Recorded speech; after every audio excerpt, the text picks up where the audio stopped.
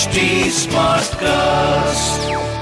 You are listening to a Mint production brought to you by HT Smartcast. Good morning, you're listening to Mint Business News with me, Gopika Gopakumar. Let's get straight to the news that you can use today. Finance Minister Nirmala Sitharaman on Monday announced a relief package targeting healthcare, tourism, exports and job creation to support the economy.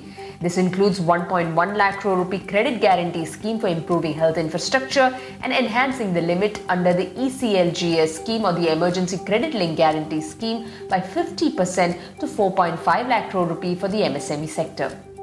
Serum Institute of India has applied for an emergency use authorization for its COVID-19 vaccine with the European Medicines Agency. This comes after reports that European Union does not allow those administered Covishield to enter their region. The Securities Appellate Tribunal on Monday states SEBI's order against Franklin Templeton. SEBI had barred FT from launching any new debt schemes for 2 years. The tribunal has asked FT to deposit 250 crore rupees in an escrow account and also pay a penalty of 5 crore rupees to SAT. Standard Life will sell 7 crore shares at 658 to 678 rupees a piece, which is a discount of nearly 2.6 to 5.5% to Monday's closing price. After this deal, the promoter's stake in the life insurer will reduce to 5.4%. SEBI on Monday said it has put the IPO approval process of Go Airline and Aditya Birla Sun Life AMC on hold. The notification on the regulator's website did not specify any reason for putting these approvals on hold, but it said that it has issued some observations to the merchant bankers of these two issues. Go Air plans to raise up to 3,600 crore rupees through the proposed IPO, while Aditya Birla AMC IPO will see existing investors sell part of their shareholding through an offer for sale. Tata Motors plans to have 10 new battery electric vehicles in its domestic product portfolio by 2025. Tata Motors owned Jaguar Land Rover aims to be the world's most profit luxury car manufacturer. The Chennai bench of NCLT has grilled IDBI Bank over the one-time settlement deal reached between IDBI-led consortium and Shiva Industries. This comes after the bank agreed for a one-time settlement with the promoter of Shiva Group of 500 crore rupees. Shiva Group owes 5,000 crore rupees to lenders and was referred to NCLT in 2019. In April this year, its promoter C. Shivashankaran managed to convince majority of the lenders to withdraw the company from the IBC and go in for one-time settlement.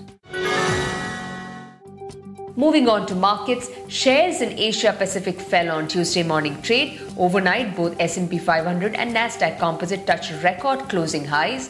Oil prices were mildly lower in the morning trade today. Benchmark Brent crude futures slipped to $74.6 per barrel. US dollar index was 91.8. Nifty futures on the Singapore exchange traded 5 points lower, signaling a likely muted start for Dalal Street. On Monday, both Sensex and Nifty ended in the red, even as Finance Minister announced relief measures to revive the Indian economy. And in business term of the day, we look at the Insolvency and Bankruptcy Code. IBC is the bankruptcy law of India, which seeks to consolidate the existing framework by creating a single law for insolvency and bankruptcy. The centre introduced the IBC in 2016 to resolve claims involving insolvent companies. The Bankruptcy Code is a one-stop solution for resolving insolvencies. Earlier, this was a long process that did not offer an economically viable arrangement. The code aims to protect the interests of small investors and make the process of doing business less cumbersome. IBC was intended to tackle the bad loan problem that was affecting the banking system. Well, with that, it's a wrap on today's edition. See you tomorrow. Stay safe. Keep smiling.